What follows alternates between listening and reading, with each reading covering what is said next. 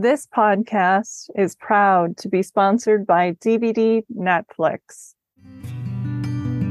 Hey, this is Jen Johans at filmintuition.com and Film Intuition on social media and Letterboxd. And this is Watch with Jen.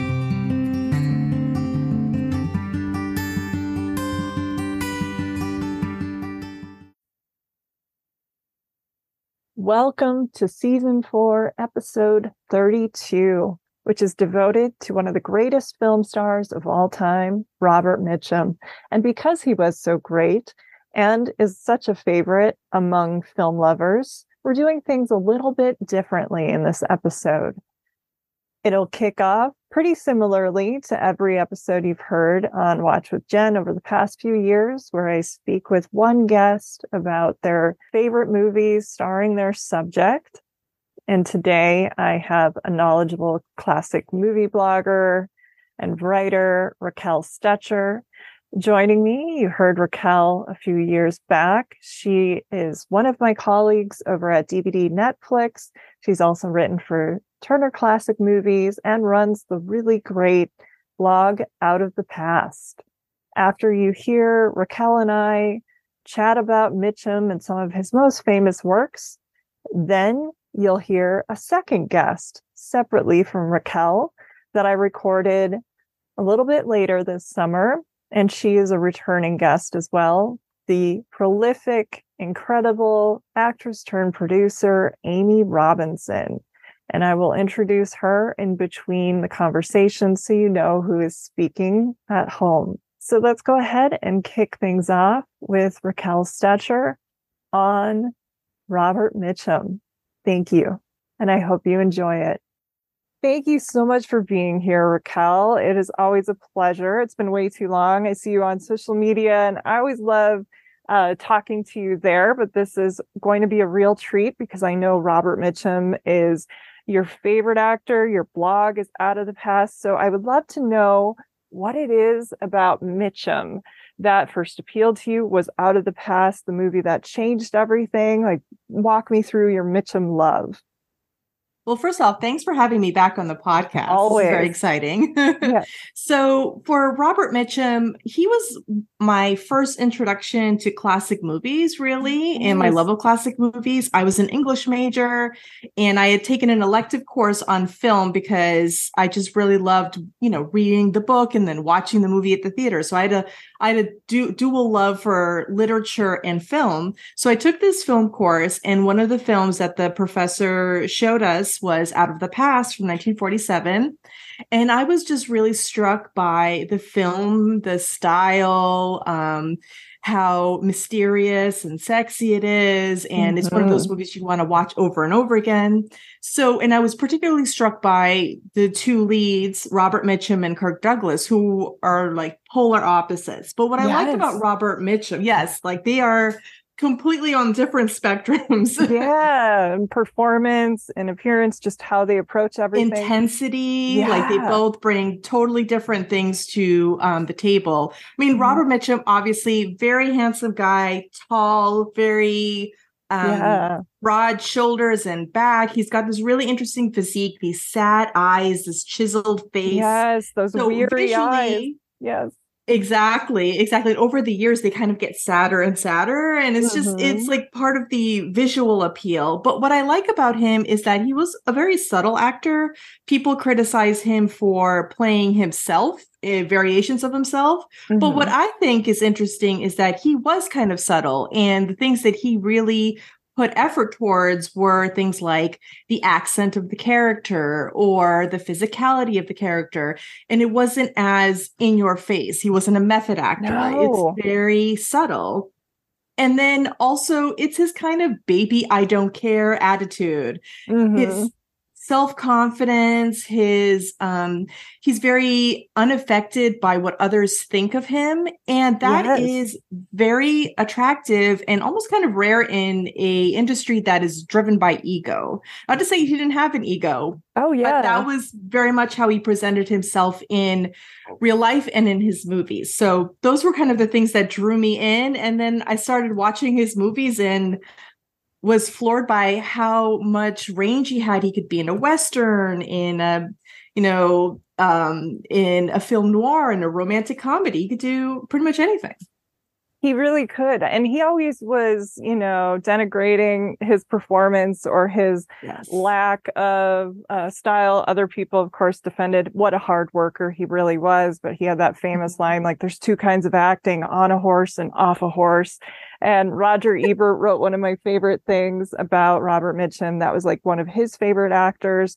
And he said something like, he has those eyes, and he is someone you can imagine sitting in a saloon till it closes down, waiting for someone to come in and break his heart, because that is really just what he did. And, he was incredible.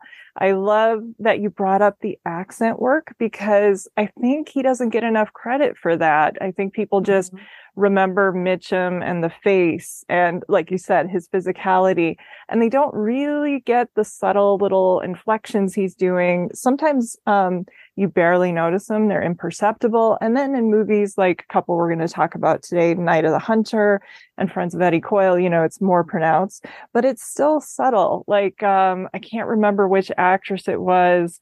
I want to say it might have been Jane Greer, said something like, he never acted, like acting to him was like falling off a log. He just sort of did it. He made it look easy. It was very natural. He had that line about, like, you just show up, you hit your marks, know your lines, and then go home. And but it was definitely, he wasn't caught up in that world of like publicity and marketing. He notoriously didn't watch his own movies. He just really enjoyed the work. And he was also secretly talented and not so secretly talented. He was a songwriter, a singer. He released a Calypso album. He wrote comedy skits.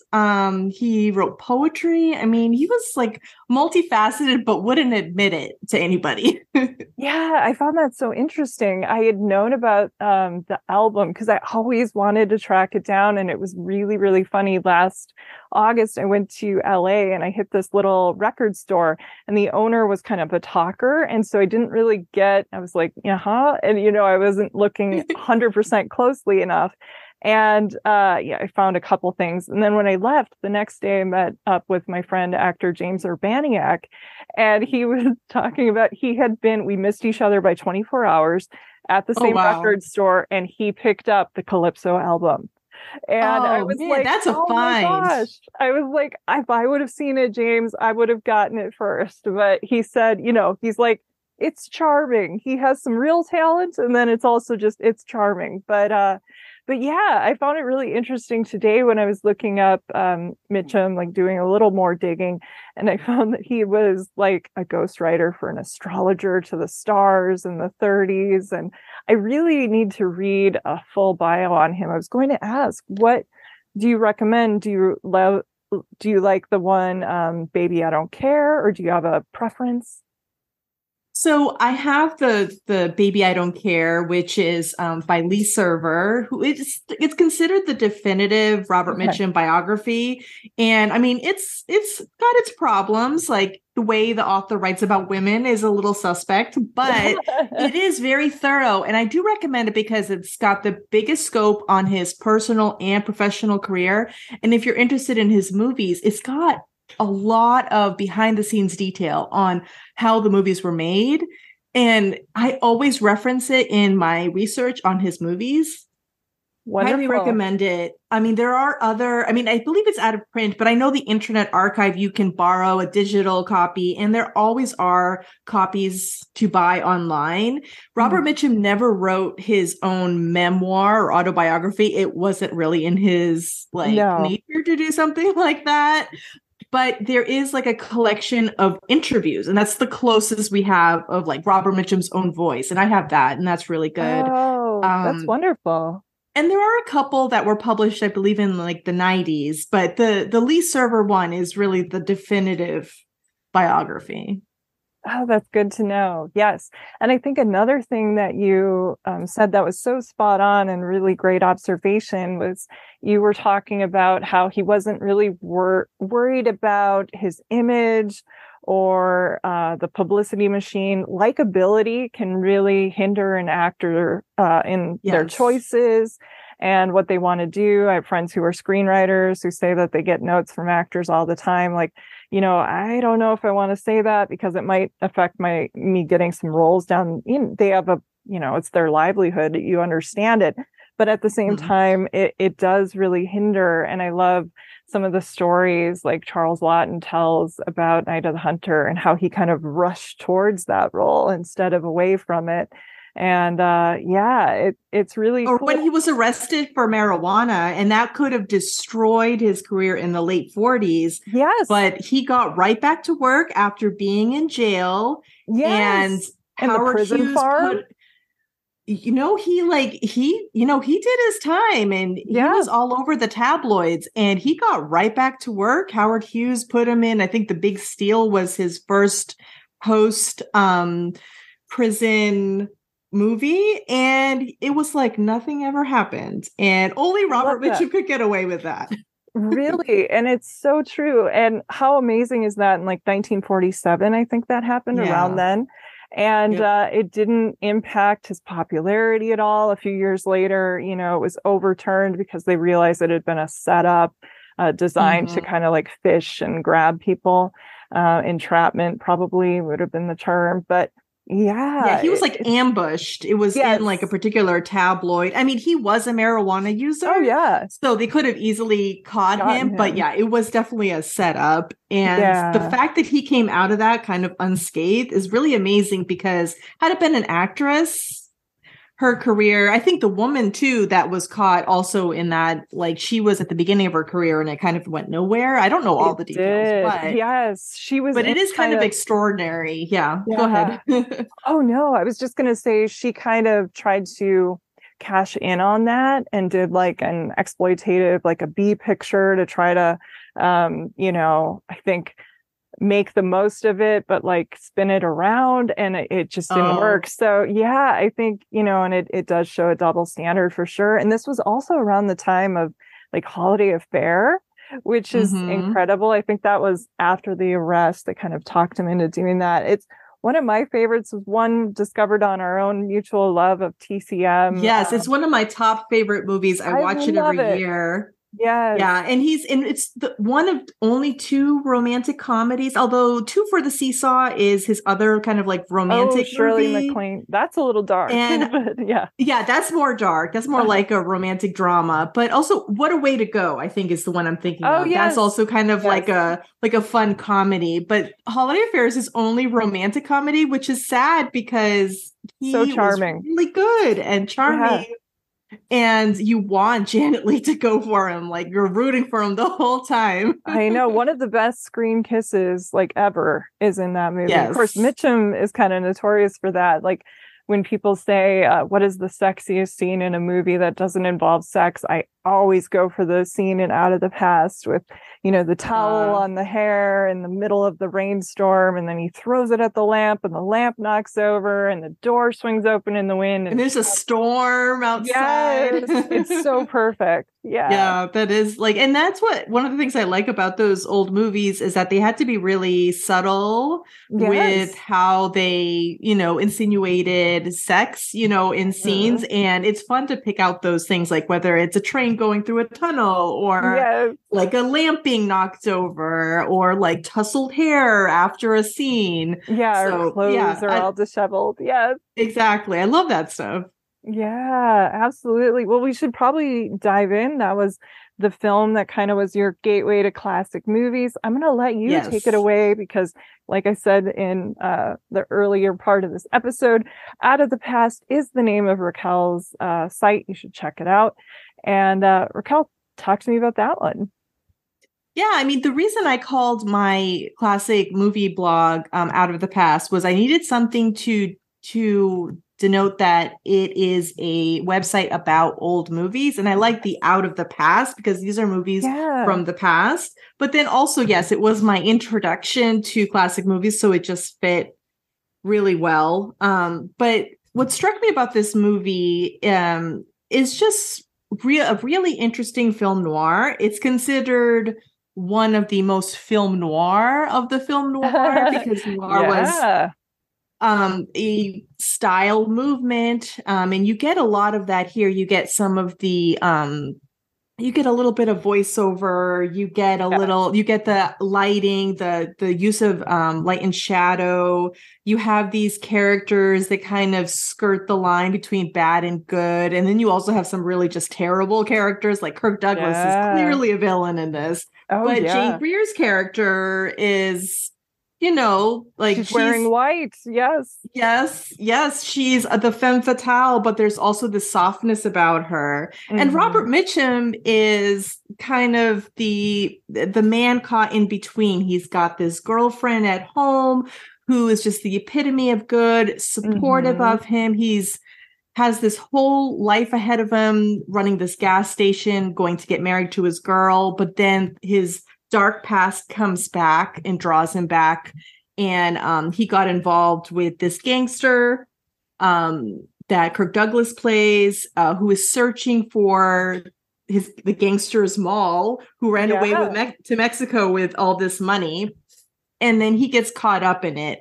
And the movie can be really confusing. There's a lot of like flashbacks. It is. Yeah. All of a sudden there's documents and like I remember the first couple times I saw it, I'm like, wait, what? No. And I might have had to rewind something. Yeah. Mm-hmm. There's and also one of the things I like about it is that it's very rewatchable because it is kind of confusing. You want to watch it multiple times. Mm-hmm. And I find that every time I watch it, I pick up on something new. Yes. So I think that makes it a kind of a rich experience, and it's a good introduction to film noir specifically. And that's how I was introduced. It was like an example of film noir. It's kind of textbook noir. You have that just lush cinematography. Is it by Musaraca? If I'm pronouncing that correctly, but he shot great also angles. Yes, Blood on the Moon as well. Mm-hmm. And just I think it was Ebert again in his great movies piece kind of said it's one of the great smoking pictures of all time because Kirk Douglas, there's so many cigarettes, and Mitchum don't like talk to each other, they smoke at each other, which was such a good way of describing it. And I love Jane Greer is kind of the epitome of she is kind of an innocent. Now, if you know the way that noir works, you know immediately that all is not probably well, and there's more to her character. But I love that she has that thing like in Postman Always Rings Twice, where you think she's innocent because of the way she is depicted and how they play on light and shadow and ideas of costuming. Have you seen Against All Odds? Because I was going to say in that one, which is the remake of it, you have Jeff Bridges in for Robert Mitchum, and this was in his early himbo gorgeous day, early days in the 80s, like right after Cutter's Way. And I mean, he's just like a specimen of a man. I remember a few years ago, I watched it during the pandemic and I shared, and like Janet Maslin and everybody was like, oh my God, and just drooling over early Jeff Bridges. And so he was a good update. We had Rachel Ward, who does kind of have a Jane Greer thing going on. James Woods was excellent in the early 80s as kind of a Kirk Douglas type, but the movie itself is very dumb. They brought in football. It's very strange. But it's kind of trash-tastic. And but if you watch Out of the Past, like, what did they do? But I wanted to know, I haven't seen it, and I had a really bad experience with the Postman Always Rings Twice remake. Oh my goodness, which was just awful. It was like, and I liked where they were going, but then they didn't have that like conclusion, which just left you empty. So I have not seen that. I've been kind of nervous about approaching it, but do you think it would be worth watching? I think you would have fun with it, but it is not great. I mean, Against All Odds is a beautiful song, and I think you would probably laugh, and it's not a great picture, but I think you'd have fun. It doesn't have that sort of dark, in your face brutality that Ray Folson's Postman Always Rings Twice. They were really going for raw, ugly sexuality. It's sweaty, greasy, it's sexy. It's like ugly sexy kind of, and they wanted that, which is more true to the novel. Oh God, for sure. Yes. Yeah, because when I read the novel, I'm like, Lana Turner is the opposite of this character. Yes. But one thing that ties it in with Out of the Past is the entrance, like Lana Turner's entrance, and she's got that white outfit and she's got the turban and then the lipstick is rolling. And that's a very memorable entrance. And she's very like light and bright. And the same kind of thing happens to Jane Greer. She's coming out of the sun and she's in a very light colored dress and a big hat. And she's very soft and feminine, and she's entering this sort of masculine space of the bar, and Robert Mitchum's waiting for her. And I just think that that's one of the best entrances too in film noir, is like the Lana Turner one and then also the Jane Greer one. Yes. And just listening to you made me also think of Jean Tierney entering in the doorway as Dana Andrews is looking at her portrait in Laura. So it's kind of the same element of how they're introducing these women and making us, and that was kind of a good build up too, because you don't really get to her. You get flashbacks, but you don't really get to her till like kind of later in the movie. Yeah, and you're also pointing out some really good signature elements of noir when you talked about like the narration, the convoluted plotting. Nobody can understand like Big Sleep. Like I think it was Raymond Chandler. Damned if I know. Like he couldn't even explain it. And, so Out of the Past, it does make sense, but you do have to kind of go, it's not like Inherent Vice, the Pynchon novel and the movie where, you watch that 20 times and you can't explain it. But this one, it is. You can eventually get it. Yes. Yes, exactly. So it's a good one. Is this still one of your favorite Mitchums? Did you have a favorite? Okay. This is my number one favorite. And although I didn't pick Holiday Affair to talk about today, that is my second favorite for sure. Yeah, and that's up there. Yeah. Robert Mitchum, he's, just not to be vain, but he's at his peak beauty in Out of the Past. No, I agree with you. He's statuesque. He's really beautiful. And you understand why Jane Greer has fallen for him. And you understand why also she's fallen for Kirk Douglas, because he's like the polar opposite, but he's also like at his most beautiful. Yeah. And what I like is the interplay between Robert Mitchum and Kirk Douglas in this, because like we had talked about before, like their intensity is very different. Yeah. And there's a lot of subtleties with cigarettes and drinks, and how they kind of steal the scenes from each other. In one scene, Kirk Douglas is handing Robert Mitchum a cigarette, and he's already got a cigarette in between his fingers, and he's like already smoking, which I think that was improvised, but they play off each other really beautifully. And I think because he's kind of got an actor who's the opposite of him in both character and acting style, this is a really good introduction to Robert Mitchum's work, because then you can kind of pick up on his subtleties as an actor and what made him unique, because you kind of are contrasting and comparing it with someone who's completely different.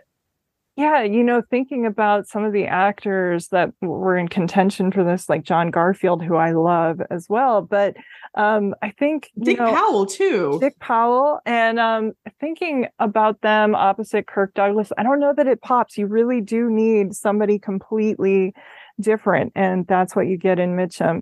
And I also love you were talking about Jane Greer and the beach. It reminded me of the movie The Firm. It's Tom Cruise's birthday as we're recording this, and there's a scene where he gets entrapped by this beautiful woman on the beach, and she just kind of like appears, and she's being attacked, and he has to get in there, as he has a hero complex.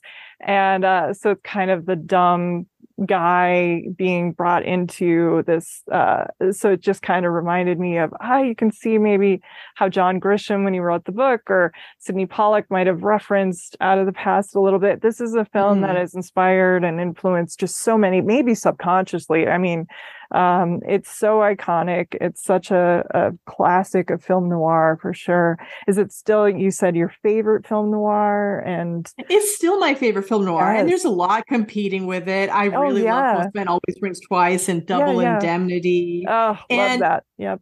Robert Mitchum made several noirs, and like Blood on the Moon, his Western noir. I mean, he was just really good at that style, because I think he just fit the characters, because he was he could be a good guy, he could be a bad guy, and he could be in between, and in a very subtle, kind of stylish way. And in this film, like he's doing, he's working with a criminal, but there's also a lot of things that are very kind about his character, like his girlfriend back home, the fact that he has kind of taken this deaf mute teenager played by Dickie Moore under his wing, and no one knows like sign language, but he can actually read sign language, which I think is like an interesting, subtle thing that I kind of picked up more on this past viewing. So his character's really great. The setting's really great. Bridgeport, California is where they filmed a lot of the scenes. There's also some great scenes filmed in Lake Tahoe. So it's got some like nice settings. Yeah. Great characters. There's so much to love about this. I'm thrilled every time I get to watch it. Yes. And I love all the supporting players and the characters. I mean, for what you were, the same reasons that you were bringing up, it kind of reminded me of when I had Nell Minow on, and she was talking about how, especially in the early 90s, they would give him a gay best friend or something and kind of show like this person is lovable and they get it. And that's what makes the Mitchum character so interesting, is we're going to see him do some unsavory things or kind of in between things, but he has this life. He takes his girl fishing every day, and it's sweet. And he does work with this deaf mute operator at his gas station, and he has this life where he knows that his girl's friend is madly in love with her, and it's an interesting life. And then when we go out of the past, we see a different side of him, and I think it's good. You need somebody like Mitchum who can bring all of these elements, but also everybody in this movie, their characters, even if they're only in it for a scene or two, are important for sure. Because like Rhonda Fleming has she has a small role but really important role. There aren't like a ton of female characters, but the three main ones, including her, all have really important roles to play. And this was one of like Rhonda Fleming's like really early movies. I think she was the last surviving cast member of this film. Like Kirk Douglas, I think, was the second to last. So interesting. I don't know. It's really interesting. And also Robert Mitchum's still very early on in his career. So this really gave his career a boost. He had already been nominated for Academy Award, his one nomination. Story of G.I. Joe. But this really kind of boosted him as a movie star, even though like Howard Hughes really tried to be like, I don't want anything to do with this movie. Dory Sherry worked on it, and we got rid of him. So even though they kind of sabotaged this movie, there's something about it that kind of cemented him as a movie star. And then its legacy, it's really been appreciated by contemporary audiences because it's like this really cool film noir, and because it's kind of complicated, and because it's kind of stylish and sexy too. Yes. Well, our next couple of films do see him in the crime milieu, or actually the rest of them, just different sides of crime. We're going into one of his Westerns. I love Mitchum in a good Western. One of my favorite Mitchum tales is when Howard Hawks called him for El Dorado, and he's like, what's the story? Story? It's you and Duke Wayne in a Western. And like, that was good enough. And so he went to Tucson and then shot it. But I love a good Mitchum Western. And so Blood on the Moon was kind of a newer discovery a few years ago. Warner Brothers sent me the Blu-ray, and also I think it came out at the same time as Rachel and the Stranger, which I also really enjoyed. But Blood on the Moon is so stylish. It has some stuff in common with Out of the Past. It's also very, very strange. It's a psychological Western, but there are some scenes where he is like flirting with Barbara Bel Geddes by like shooting at each other. It's kind of bananas. Has a really good knockdown, drag out fight. A lot of times in movies like the Fast and the Furious movies, when you have people who have it in their contract, The Rock and Vin Diesel, that they have to get in the same number of hits. So these fights go on for 25 minutes and nobody is tired. this is a barroom brawl that took like 3 days to shoot for director Robert Wise, and he wanted to make sure the winner was as tired as the loser. They were both completely spent, completely battered. So I always respect that in these movies, like Man of the West. Anthony Mann's Western kind of has a similar thing. It's like a 2-minute fight, but they're like huffing and puffing by the end of it. And so I love that in Blood of the Moon. You also have the same cinematographer as Out of the Past. It's very, very stylish. So when did you first see this one and your thoughts on it? I had the same experience where I was, this is kind of a new discovery for me. I also was sent the Blu-ray from Warner Yay! Archive, and they had released it on DVD, but the Blu-ray I think came out in 2020, and I had never seen it before. And I love that it was a Western noir combination. When I first watched it, I was like, okay, this is okay. But then I watched it again, and then I really came to appreciate the movie. And then I saw it this year at the TCM Classic Film Festival. And film historian Alan K. Rody, who recently wrote a book just about this movie. It's like a 100-page book that's only about Blood on the Moon. Oh, wow. Okay. He had introduced it, and I got a copy of it. I've been reading it. It's really cool. I'd love so I had this whole other experience with this movie, and seeing it on the big screen, I got to appreciate a lot of more about the cinematography and also the Western elements, the noir elements. I really love the shootout scene at the end. I think that is just fabulous. It's you have like Robert Mitchum, he's injured, and then Barbara Bel Geddes, and she's trying to save him. And then there's the showdown between Robert Preston and Robert Mitchum, who are like, they're really interesting. There's a lot of backstabbing. I like that Barbara Bel Geddes' character is like a tomboy, and it's just really great. You have like a great cast. I mean, like Charles McGraw's in this. Walter Brennan, who was in everything, is in this. I know. I love that line that Walter Brennan said when he first saw Mitchum in his Western costume. Like, that is the goddamn realest cowboy I've ever seen. And you can just like imagine Walter Brennan saying that. And that's a guy who knew his Western. So the fact that he thought that about Mitchum was wonderful. But yeah, what a cast. It's a strange one. It's kind of got elements of like one family versus, I mean, they're not a family, but kind of a makeshift family.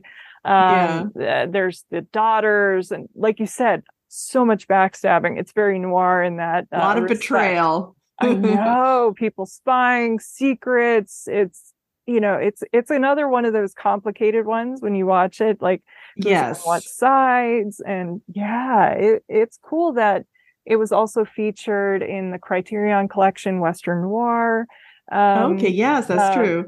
Category a couple years ago. I loved discovering some of the films in that collection were not great, but I was really glad to see this one in there for sure. Yeah, so you got this new book about it, so I'm sure you know so much more. I would love to hear you take it away on anything you'd like to share.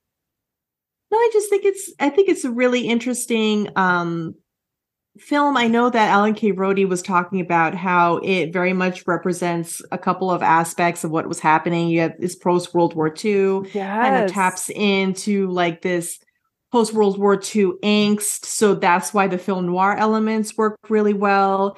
And then as a Western, you have some of the elements of Western, but it's not too focused on being out on the range or being out in nature. You have some wonderful scenes, like with snow on a rolling hill, and these are cattle ranchers too. So you have that element, but it focuses more on the interpersonal relationships and the backstabbing and the betrayal. So it really leans into those film noir elements, which I think makes it a really interesting movie. And I think for anyone who doesn't like Westerns, I'm not a big Westerns movie, although I'll watch any Robert Mitchum Western that he's in. I love them.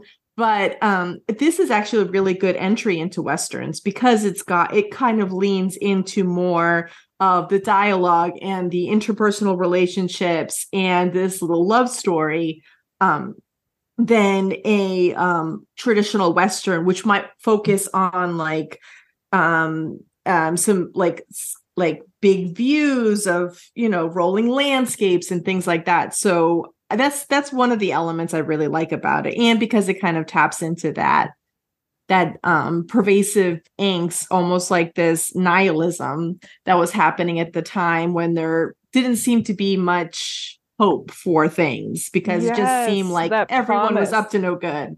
Yeah, Yes. that promise So it after taps World into War that. II and the questions, exactly what you were saying.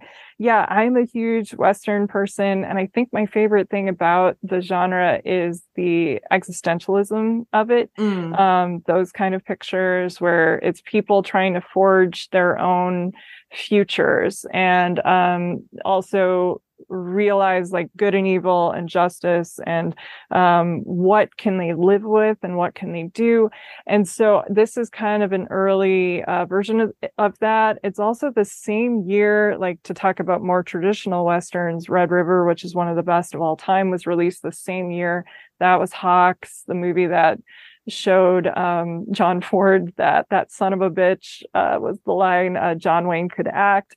And then also with John Wayne, Fort Apache for John Ford. And they were more of a traditional nature. So this was very different. Like if you went and you thought you were seeing a Western triple bill and these three were playing back to back to back, this one would definitely have been the outlier of, wait a minute, this is a little more like a crime film or a street picture. And I think Mitchum's kind of like a detective sort of in this, more so than he's like a messenger, and I just forget exactly what his character is. Like he's delivering a message, but he's also kind of caught in between this sort of like backstabbing, and his character is almost kind of like his character in Eddie Coyle, but yes, he's like a go-between almost.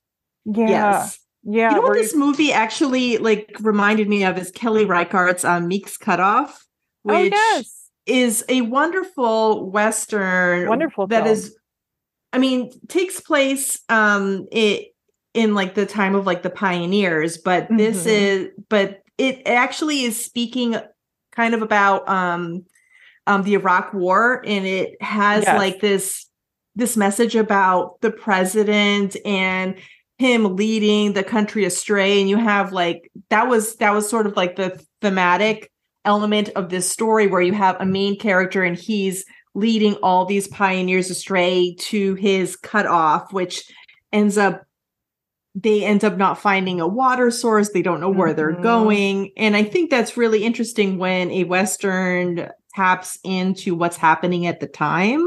And I mean, I could look into this more for Blood on the Moon, but I feel like it has some stuff to say about its era. I mean, even in the movie industry, 1948 and 1949 was a very tumultuous time. Yep. You have The Blacklist coming up. You have which is what High Noon is about. Another Western. Yeah, so that actually that's a perfectly good point. Like High Noon and like these films that really tap into what's happening either in the industry or happening in the country at the time. It's fascinating when they do that. Right around the corner, like the movie industry is going to have to battle with that. So I don't know. I think it's the movies of 1948 and 1949 are really interesting. I actually did a podcast with Jason Bailey about 1949 and how I think it's like a very interesting year in film. So watching movies from the very tail end of the 40s, you actually learn a lot about the industry and what's happening in the world. Perfect. Yes, and that leads us in to kind of another Western or Western flavor with River of No Return. I hadn't seen this. Like, I think I went through a Maryland phase in the 90s. I was tracking down. I did too. I think they were re-released on video as part of a collection, if I remember right. She was branded very much front and center. And the reason why these were available was because of the Marilyn Monroe connection. Yeah. And so I remember seeing it then, but I had not seen it since. And so it was kind of funny, like right before I watched it, last month I did a list of Criterion Channel recommendations for Patreon subscribers, and the filmmaker Chris McKay sent me a message, and he's like, Jen, because he loves Westerns too. We just had recorded an episode on Bud Bodeker, which is coming out in July. And he's like, have you seen River of No Return? Because, that kind of seems like it would be up your alley. And like, I'm watching it again for the Mitchum episode. So I was really Awesome. excited to see it again. And I think it's excellent. It shows, I don't like kind of like now Criterion this month has like an Elvis Presley collection. Last month they had Marilyn. I don't like it when people denigrate Elvis or Marilyn for their quote unquote lack of acting talent. I think they were talented actors. I don't know that they were used properly, but that wasn't their fault. That was like, their managers or the films they were being offered, or studios, or personal problems. I mean, everything gets fed into it. But I think Marilyn is very good here. I know it was a very difficult shoot. But Mitchum is great. He always is great. He's yeah, it's a really nice film. I guess it was inspired by Bicycle Thieves, which I didn't realize. Yeah, I didn't realize that was until recently. Yeah. So, yeah, I mean, this movie has a lot of like personal connection for me. Oh, good. Because it was one of the early, I think this might have been the second or third Robert Mitchum movie I had seen. And my introduction to this movie was actually through Marilyn Monroe, because I was on a big Marilyn Monroe kick, and a lot of those movies were available at the time because they were being released on DVD with a lot of Marilyn Monroe branding. So a lot of us were introduced to How to Marry a Millionaire and Gentlemen Prefer Blondes and all of these great films. So I watched this one, and yeah, so it had that personal connection. Also, it is filmed mostly in Alberta, in the Banff and Jasper areas. And my aunt, who I'm named after, actually lives in Alberta. And we had traveled, my mom and I and that part of the family had traveled through Jasper and Banff. And I had really wonderful memories, especially so on the, like, we camped at the Athabasca River, which is around the area where this was filmed. And I just have very strong memories of that river. So when I see this, I know some people have said it's just the tributaries that lead to the Athabasca River that are in the movie, but I like to think it was the river from my childhood that is the River of No Return.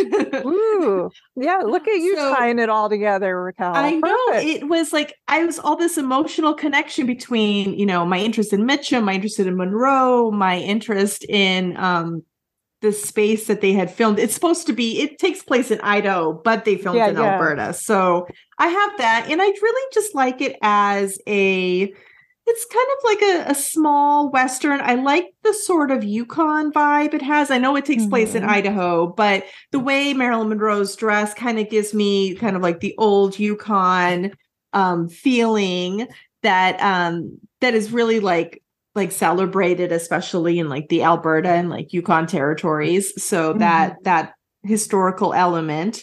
But Robert Mitchum and Marilyn Monroe kind of play off really well together. There is an unfortunate scene of assault that kind of wished wasn't in the movie. Yeah. That was hard to watch. Yeah. But Marilyn Monroe's character is actually quite lovely. She's very caring. She has this very tender relationship with the young boy who's Robert Mitchum's son. And he also has this very caring side. He's trying to protect both Marilyn Monroe's character and his son. And there's like adventure scenes, there's backstabbing, there's musical elements. Robert Mitchum sings River of No Return in the intro, the theme for the introduction of the movie. And then Marilyn Monroe sings it, and she sings several numbers. So it's got like this musical element too. I don't know. It's just, I mean, it's not the best Western out there, but it's kind of like a cozy Western, I would say. Yeah. That it's not very, it's high stakes to some extent, but not really. You can watch it and kind of be comfortable knowing that, they'll be fine eventually. These bad things are happening, but they're going to be okay. They're not going to drown in the river. No, yeah, it's high stakes adjacent, essentially. Yes. And it's so 50s. It's definitely, like you said, a little cozier than your average Western. I think also because it's in color. And there was something so perfect about black and white that lent to the good and the evil and the starkness, and that's not what they're going for with this movie. It's brighter. Yeah, I mean, the assault scene, like one of those, for those who maybe haven't seen it in a while, we're talking about a scene, from the unfortunate, this happens sometimes in these movies where, you assault the woman enough until you get your way. And eventually, though, he's interrupted. And, it's one of those scenes where you're like, hey, but overall, it's a really great film. I love what it says about how you have to face your past and how to explain good and evil and issues to your kid, which is right, where the bicycle thieves element comes in. The kid seeing dad in a different light, like he thought one thing and then he overhears something, and the dad had killed somebody while defending somebody else, and and then at the end of the film he learns how that could actually be. And there's a little bit of a dark poetic element to how the kid figures it out at the end. I don't want to give a spoiler, but I did not see that coming. I mean, I saw this film, like I said, 20 some years ago, so I didn't remember that at all. But I liked that payoff because it was unexpected. And the boy is critical in the basically the delivery of the themes. Like there are conversations he's having with Marilyn Monroe's character about beauty and about relationships with women, and then he starts to learn about people being bad, where you have like the Rory Calhoun character who steals the rifle and the horse and leaves them stranded. So he's really kind of the vessel for a lot of these big themes in the movie to kind of transmit to us. And he's also like the innocence in this very harsh world where you have like imminent attack and this river that, you may not survive. If you put a raft on it, you might not get back to shore. So I know that is really interesting. And I forgot to mention that I have another connection to this movie. You do? Where the first ever TCM Classic Film Festival I went was in 2013, and I saw this movie there. And Stanley Rubin, who was the producer of the movie, was there, and Leonard Maltin interviewed him about the making of the movie and how Marilyn Monroe became involved. And they had a lot of struggles between like Otto Preminger not wanting to make it, Marilyn Monroe having some personal issues too on the set, Mitchum as well, kind of being rowdy and drinking. He was drunk a lot. There was like all these weird liquor laws in Alberta that they had, so they all had to go to like this one hotel to drink. So there was a lot of like issues on set, but it really moved me to see the producer of this movie that I already had a relationship with. Oh, nice. Personal connection to, and see him in person. And I tell you, I cried when the credits started because I was so overwhelmed by how I could have an experience like this, how I could love this movie, see it with this huge audience on this huge screen, and then have somebody who worked on it there. And it's just one of my favorite memories, my favorite movie memories of all time. I love that. Thank you so much for sharing that. That's beautiful. And I think, you brought up Otto Preminger, and I did read, because somebody was telling me how protective Mitchum was of his co-stars a lot of the time. And Marilyn almost drowned in the making of this film. She, to protect her corset, she had like these waders in the water, and they filled up, and she nearly drowned. She twisted her ankle, and Mitchum was one of the first people, I guess, that dove in to try to rescue her.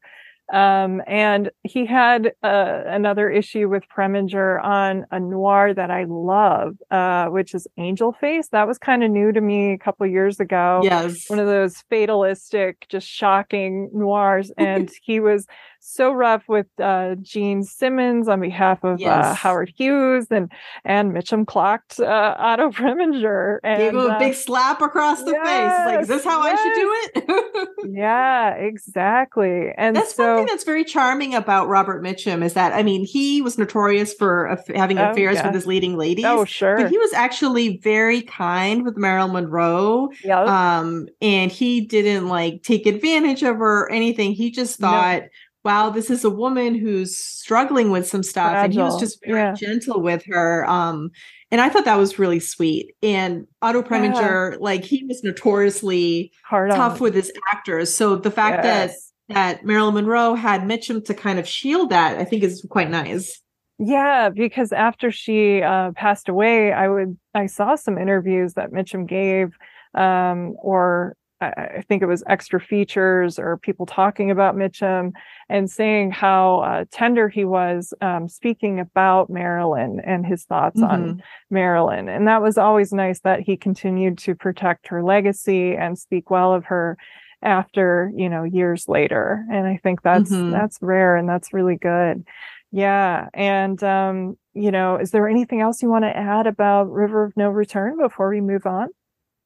I just think visually it's a really interesting movie. And I Yeah. love if anyone has ever been to the Rocky Mountains in the Banff Jasper area, that place is magical. It's one of the most beautiful, stunning places I've ever been in my life. And Oh, this captures a bit of it from, decades ago. So in a way, it's a little time capsule of this really like majestically beautiful place on earth. So hmm, if anything for that, if I could sell you that as a little time capsule of this beautiful space, that's one big reason to watch it. yes. Yeah. What you need to do is like lead a film related tour, and like, they should hire you to come out. You can show the film, talk I would about it. love that. Yeah, we're coming up with ideas here post Yes. DVD Netflix. I should say Raquel is one of my colleagues, and they're a sponsor of this podcast. They are going away at the end of September. So what we're saying, if you're listening and you have ties to Alberta, hire the wonderful Raquel, and she will show I this need an film. excuse to go Yes. back. Yes, exactly. You need that. Well, the next film is one that I talked to my good friend Walter Chaw about a few years ago. We did an episode on Gothic movies, and Night of the Hunter is as Gothic as they get. Mm-hmm. I love it. Just the cinematography, Stanley Cortez is just beautiful. Stunning. It breaks my heart. I did an episode actually with my friend James Urbaniak on Charles Laughton in the 30s as an actor, and we of course referenced the Okay. fact that he only directed the one film, Night of the Hunter, and he was crushed by the fact that it wasn't a hit and it got some middling reviews and people weren't sure what to make of it. And then it became the cult hit, and the critical reappreciation of the film took place because it is a masterpiece. And That's it's one of the great injustices of film history it is the really fact is. that Charles Lawton didn't live long enough to see like I the fact that know, his it's movie like is being Van appreciated as Gogh. a Yes, masterpiece. Yes. yes. And imagine all the possibilities because if he did such a good job with this movie, what else could we have gotten from him? And it's just such a shame. Yes, I know. And I love that. I mean, people that turned this down, Gary Cooper, he thought it was going to be detrimental to his career. And when Lawton described him as like a deranged psychopath or something like that, Mitchum won him over by saying present, like he was Yes. already that, which is very, very charming. And of course, he is amazing. We talked about his affinity for accents. He's doing a Southern preacher, a reverend in this, a Mm-hmm. Hellfire and Brimstone. People who love Spike Lee, Do the Right Thing already knew this. I had seen Do the Right Thing before I saw this movie, so a film that was influenced. You have Love and Hate on his knuckles. Shelley Winters is amazing, and they are completely Yes. different as actors. She is very famously a method Yes. actress, and that is not at all Mitchum's style, but they are magical together, and it's Mm-hmm. just terrifying. And you also have, um, oh, why am I blanking? Lillian Gish. Am I getting that right? He is like one of the most Lillian badass Gish. characters in Yes. film in this movie. Sitting in It's that just rocking chair. fantastic. Yes. I know. And some of the most iconic shots, like the idea of a boy telling a story, and then out of the story, you see the shadow and of the There's fence a and lot of like lurking in the background yes, or I even in the love it. foreground. Yes. Yeah. So when was your first experience? Do you have any good memories of seeing this one early? Yeah, I mean, when I watched this, I was blown away because this is one of Mitchum's, um, like probably his best villain role. I would I say Cape agree. Fear is probably really up there because It he's is. just so Yeah, evil in both of these. I But I know. think he brings an intensity to this that he doesn't in his other movies, except for Cape Fear, but he Yeah. still does it in a subtle way, which I think is really interesting. And this movie, it blew me away when I first watched it because this movie is from 1955, and there's this preconceived notion that the 50s were very much like a safe decade where everyone was watching like Leave It to Beaver, and like that the entertainment was not in your face, it wasn't sexy, it wasn't violent, it was just very safe. And this is one of those examples that no, there were some really dark movies that came out of this era, Mhm. and that really opened my eyes to what other movies came out in the 50s. So this was like my introduction to the cinema of the 50s, which I really appreciated. But I love this movie for so many reasons. The Yeah. themes are really interesting between good and evil, Hmm. religious and non-religious. And in this recent viewing, I came to appreciate more how Robert Mitchum and Lillian Gish kind of play off of each other, Yes. and how they're polar opposites, but they're also the same in many ways. And I had not picked up on this as much in previous viewings, where they're both religious. Robert Yes. Mitchum uses religion for evil. Lillian Gish's character uses it for good. They're both Hmm. sexless, which I thought was interesting. He is Yeah. disgusted by women's sexuality, and Yes. Lillian Gish's character pities it. She thinks, Yes. "Oh my It's goodness!" their Like she weakness. sees it, Yes. yeah, she sees it with the teenage girl that she's raising amongst these other orphans, who falls for the Harry Powell character, and she kind of Hmm. pities the character. She is fiercely defensive, and he is fiercely going to attack these children. So, like, you have them on both ends, and you see them also sing the same song, which is that leaning song, Yes. Very which good. haunts you throughout the whole I movie. know. So I just really appreciated that Mitchum's character is probably his most iconic role, with the love hate Knuckles, the story of left hand, right hand. That scene really blows you Yes, away. it really And, does. And I love what you and were also, yeah, saying. go ahead. Yeah, about Gish and Mitchum because in what they were saying in their relationship to sex, because as it opens, he has all this hatred. You see him, men are getting aroused watching this woman dance, and you see his Mm-hmm. disgust and his fist, and he just like is he thinks women are just these evil, sick temptresses.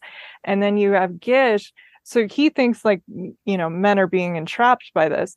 Then you have Gish, and she pities it, and she says something like a guy will say something and then a woman will make a mistake, and so she Mm-hmm. almost sees it as no, the men will entrap, but also that women need to be stronger and be able to say no. And so it is interesting. It's two people who fundamentally go for the same book but take it two very, very different ways. And Lawton had a True. really good quote when he was somebody said, Mitchum, he's too sexy to be playing this. And he said, you have to be sexy to sell religion. And I thought that was perfect. Yeah. Yeah, he's got that charm, and you see that scene when he's in the, I think it's the ice cream parlor with that older couple and Yes. Shelley Winters and the kids, and he's Mm-hmm. doing that the left hand, right hand story. Yeah. And you can see that he's so charming, but there's like an intensity to it that is terrifying as well. Yes. An And what I think is undercurrent. really interesting about the children characters, especially Billy Chapin, who plays the young boy John, Mm-hmm. he's a little older enough to realize there's something up with this guy. Mm-hmm. And he's really the only one who sees the evil in this character. He's got an awareness that we have, but no one else has until you get to the Lillian Gish character, which I think is really interesting. So yeah, he has to be charming because he's basically wooing the Shelley Winters character to get to the $10,000 that are hidden somewhere. And I think it's interesting too how Shelley Winters and Mitchum play off each other, especially in that scene where they're on their wedding night and Oh the my room goodness. almost looks like a church. It does the way, Yeah, yes, it's got that point shaped like and a steeple. Yep. yes, yeah, there's very religious elements, and he is disgusted by the fact that she wants to sleep with him on their wedding night. How dare she? I know, right? And she's like, "Oh my goodness, I'm impure. I need to be clean." Like she feels a Yes, lot of guilt for what her husband did, I know. Poor Shelley in stealing the Winters. money. She was And then I think always he also, going through yeah, it. Yeah, in she these is. movies. Yes. And Yeah, she's also like the fact that she is I mean we're spoiling movies I guess yeah, talking about it, but the shot of they did that mannequin underwater in the car one of the and most she's haunting. floating. Yes. That is seriously one of the most terrifying things I've ever seen. When It I first saw it I was really like, oh is. my god. Yes, I know. Speaking of spoiling movies, you get Shelley Winters and you think of just the fate of so many of her women and Oh also how they're yeah, A like Place in brought the down Sun. by that's what I was thinking. Another one underwater that I just talked about with actually Urbaniak about George Stevens movies. We did A Place in the Mm-hmm. Sun. But Shelley Winters in Lolita and Shelley Winters, all these movies where she is brought down either by sex or men. And so that's why one of my favorite Shelley Winters performances is and films is He Ran All the Way. Yes. And she has a different fate in that movie. I won't spoil it for everyone, but she gets to have a little bit of revenge, shall we say. And so yeah, I love that movie. Oh yes, that's Yeah, what I was thinking. I Is was John Garfield the John Garfield John movie where Garfield. he basically Yes. is keeping her kidnapped, Yes, and her held and her hostage. family. Yes. And they meet in a pool. What is it about Shelley Winters and water? Oh my gosh. Yeah, I Yeah. know. That's true. And I like that movie is really exceptional with how the tension builds up and how the camera gets closer and closer to the Yes. characters' faces. Like you're So really good. right up against John Garfield and Shelley Winters by the Yes. end. Then there's that fantastic shot where he's in the gutter and she's kind of in the background, Oh my realizing gosh. like I know. what's just happened. And yeah, like her character Yes. gets like she's a victim, but she comes out of it, unlike her other characters I like know. in It's like The Night of the Hunter. yes, it's Shelley's one when I don't know if you can really call it a big victory because it's heartbreaking, but Yeah, it's better than the typical Shelley Winters fate, shall we say. But I yes, love true. Night of the Hunter. I think it's, one of the best films ever made for sure. Um, I would actually call it a horror film, and gothic Yes. horror for sure. And you brought up Cape Fear. I watched this one more than Cape Fear. Cape Fear Same. maybe cuts a little too close to the bone in places for me. It's very intense and in your face. Yeah. It took me years to warm up to the idea of watching it. And I only watched it because my husband bought me the Blu-ray as Oh, an excuse wow. for me to watch it. He's like, you got to watch Yes. this movie. You know what I love too is growing up, my big crush was Robert De Niro, and he played the part in Cape Fear. And Yes. actually, Robert Mitchum is one of his favorite actors. So you do have to think, that is one of the greatest actors of all time. De Niro saying, this was an actor. And so when people say Mitchum was just Mitchum or his persona, no, think of like Pacino, all these other actors who loved Robert Mitchum. And we could see at least like his influence on other actors. Yeah, exactly. Yeah. And I mean, even though they played the same part of Max Cady and actually work together because Mitchum is in the new Cape Fear, they do it differently. And I think there's a campier element to the new one for sure. But yeah, you have Mitchum in a couple horrors. So this is a guy who worked in all the genres. We kind of wish he would have done more rom-coms for sure. Yes. Because he had a very charming element about him that I think would have made for a good comedic career. And he was a comedy writer. He had a knack for comedy. So I feel like he could have done more. But he was also really good as a villain or a heavy or, a mysterious leading man. I mean, so he was not typecast, but he was very much relied upon for those roles. He wasn't going to get offered the same roles that like Gregory Peck was probably going to get offered, or Cary Grant. Like these were different people that brought different things. Jimmy Stewart, these were different actors who had different sides for sure. And after he had kind of a darker era in the late 60s into the early 70s, some mental issues that he's talked about or that have come out. But then he had his big comeback, one of his great performances in The Friends of Eddie Coyle, which my friend Sean Burns calls the best Boston movie ever. So talk to me about that one. Yeah. So I'm actually from the Boston area. Yes. So that's why I wanted you to kick it off. Yeah. This makes sense for me because it puts Mitchum in my world. I wasn't around in the 70s, but I remember Boston in the 80s, and it wasn't as different as what you see in the movie. And I've been to a lot of the places that he's in the film, shot in Boston, the surrounding towns of like Somerville and Cambridge, into like the South Shore. So there's lots of location shooting. And whenever my husband and I watch it, we love to just look up the locations and see the bank that they robbed in the beginning of the movie is still a bank, and it's still in Dedham. You can go see it if you want. So I think that's really interesting. But this is like it is one of the most Boston movies, if you think about it, because we are known for our heist movies, our mob movies. And this one it's got some bank heists. It's got the mob story. This is one of the most ultimate stories of betrayal. Everyone is betraying everybody. And the title is really interesting because it's The Friends of Eddie Coyle, and Robert Mitchum is playing Eddie Coyle. And you realize he has no friends. No, not at all. Everyone is ready to betray him at any moment. He's also betraying people as well.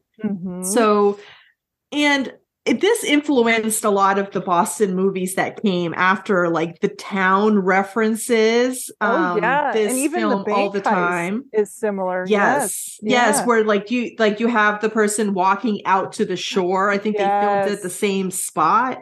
So, I mean, we are known for our bank heists. When I moved to my town here, there was 2 jewelry heists within a year in my area. So I don't know what it is about Massachusetts, but we really like robbing.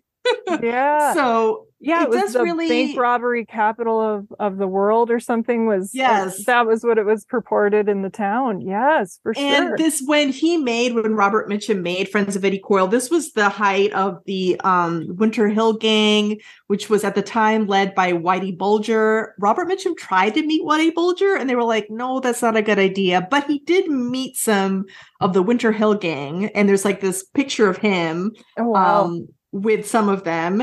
And this is actually a really good example of the level of research that Mitchum would do for a role. He's, I guess, spoke to like 4 different police officers to kind of really get the accent down.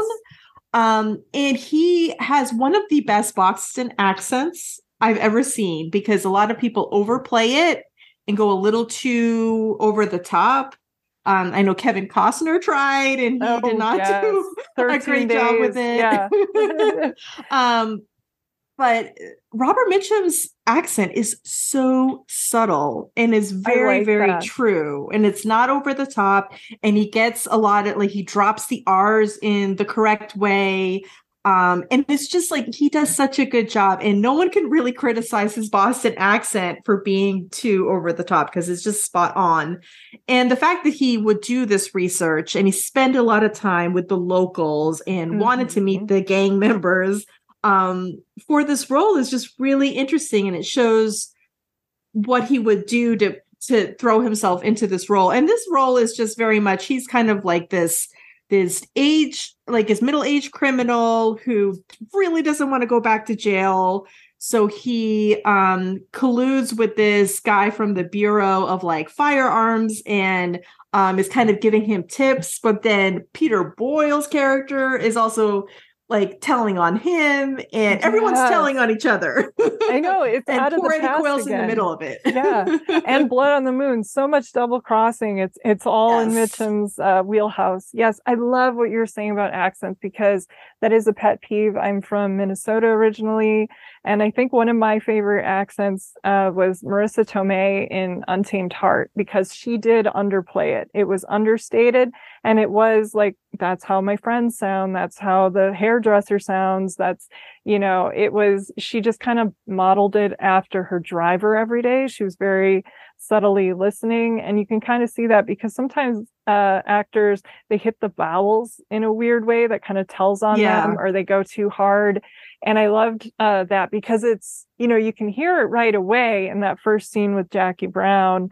But I love that. But it is subtle enough where you're like, oh, he's doing an accent here and it's good. And I think that's excellent. I also love the book that this is based on. I have 2 copies of it and I have yet to read it. Oh, it's excellent. I think you'll really have one enjoy right it. Here actually with me. But he's a local. He was a local author, and he was like the assistant district attorney, so he had this whole insight into the local criminal world. Yes, which really speaks to the power of the movie and how it kind of gets that right, and how it's so steeped in Boston criminal culture, but also just in the Boston area. And it just feels kind of authentic for a fictional movie. Yeah, George V. Higgins. Sometimes you need lawyers to do that. Like one of my favorite foreign crime films, it had Joel Kinnaman, and it was a trilogy, the Easy Money or the Snabba Cash trilogy, which came out of Sweden. And it was from a lawyer there who worked with all these people and just, was able to tap right into that. And that's what you get, like that. It was the Stockholm Noir trilogy is what they actually called it. And so here you have a lawyer doing that. I think Swedish noir is really good. Like they have a knack for really dark stories. Yeah, it was Jens Lapidus, I want to say, is the author of those. But here, I also love, you have Peter Yates as director, and he's outdoing himself. There's a car action, he did Bullet. It's kind of one of the best, besides one of the best Boston movies ever and the best crime, it is one of the best crime movies of that era. And the 70s were an embarrassment of riches. We had like French Connection and all of these films, the Godfather movies, which are different. I call those more family stories than mob stories. I'm weird, but I'm Italian. But, but also think about what was going on in England with their crime movies. I don't know why I think like this would be a killer double feature with The Long Good Friday, which is one of my favorites. Oh, okay. Yeah. Yeah. And I think this also just holds a special connection to people who are from the Boston area. Yes. Like the final scene, the final sequences, you have Robert Mitchum being kind of lured to a Bruins game at what was called the Garden, which has changed. I think it's like the TD Bank or something now. I actually graduated from college at that arena. It was called the Fleet Center at the time. That is one of the most iconic buildings in Boston. It's like gone through a lot of name changes and gone through like renovations, but to see it from 1973 in this movie is really quite special because it's just so iconic. And then it ends. There's several shots of a government center with the city hall in the background. That's where Peter Boyle and is it Richard Jordan, where they have those little conferences with each other. Mm-hmm. I have spent so much time. I've gone to that tea stop so many times. I mean, I know that area, and it's really cool to see. That looks exactly the same now because it's still that kind of ugly cement building and landscape, but it's just really cool to see it. And also in the background, the John Hancock building is being built. It's almost finished, I think, in the movies. You kind of get a shot of that. Yeah. It's really a cool time capsule of Boston. I was going to ask you because I know like my friend Sean always tries to go see it when it's in theaters there. Have you seen it a few times in the theater in Boston yet? That's a shame. I should see it on the big screen. Yeah. I should see it on the big screen. I mean, I know the movie The Fighter, which takes place in the Boston area. I actually saw that movie in the theater in Lexington, where two of the characters go on a date. Oh, wow. And they enter the theater, and I was in that theater watching that movie, and we all cheered when we see the shot of the cinema. And so I love watching local movies here on the big screen with the local crowd. So that would be a perfect movie to go see, is The Friends of Eddie Coyle. Yeah. Did you see The Town in the theater? Oh, yeah. Yeah, I did see that one. Yeah. And I had just seen Eddie Coyle recently when I'd watched it, and I was just like making all the connections. Yes. Yeah. It's a brilliant film. And just anyone who wants to do like a bank robbery movie should really watch this too. And because of the way, I mean, technology has changed, but also just how they set it up. I love Peter Boyle. This has such a great cast of faces, or I like mugs. These aren't just like leading men. These are people whose faces you're going to remember, and they're very distinctive. And that's one of the great things about crime films, I think. And I love that about this. So I was really glad. I even love that Joe Santos is in it, from best known from the Rockford Files. He's got a role as one of the mobsters. Yeah, it's such a good one. I was so glad that you chose it. It is harder to find. I know it was out on Criterion. They need to re-release it, or come on, you guys, like come out with a 4K or something. But yes, I was really glad. And I know you're a huge fan of Mitchum. Are there any others you want to? We talked about Holiday Affair, of course. Any others you want to give a shout out to that people listening should be sure to look for? Well, yeah, definitely Holiday Affair. That is such a great Christmas movie because it takes place around Christmas. But I think of it as a New Year's movie because it is about new beginnings. It's about starting afresh. And it's about like really reevaluating what a person means to you, and whether you should move forward with a relationship, and how you should not necessarily hold on to the past and really like look to the future. And that's a great New Year's theme, because New Year's is very much about new beginnings. So I really stock, and exactly. And there's this final shot where they're on the train, and it's New Year's, and everyone's got the streamers and noisemakers and stuff. So that is really great. I have to say, he plays, the Yakuza or Yakuza. Oh, yeah. That is a great, like, Japanese crime movie. And that also shows Mitchum's range, that he could play all these different types of stories. I'm trying to remember what else, like, I could recommend to people. Oh, Ryan's Daughter is a great example of him mastering an accent, because I think it's Northern Ireland, I want to say, or it's an Irish accent. He took a lot of time to really master that. And I think that's just, it really reflects upon it. And it's a character unlike anything he's played. I think he's like a school teacher in the movie. He's very much subdued, and he's very much like a nice guy. He's very gentle. It's completely different from anything he's ever played. And I know his performances as Philip Marlowe get a lot of hate because he was much older. Mm-hmm. Which, I mean, the new Marlowe movie also has, yes, an older actor, Liam Neeson, playing Philip Marlowe. He's even much older than Robert Mitchum when he played Philip Marlowe. But Robert Mitchum plays Philip Marlowe in Farewell, My Lovely and the remake of The Big Sleep. And I think they're worth watching if you like neo-noirs. And just to see his different interpretation of them. Mm-hmm. And he was only ever nominated once for a Academy Award for A Story of G.I. Joe, which we had mentioned earlier. That's an okay movie for him because he doesn't actually have much screen time. But if you're curious to see one of his early films, that is a really great one to watch, just to see him kind of coming into his own. And then as like the 40s progresses, he gets more and more screen time. One to avoid, I would say, is Undercurrent, because he and Katharine Hepburn do not have good chemistry together. Gotcha. Yeah, that always makes a difference, Yes.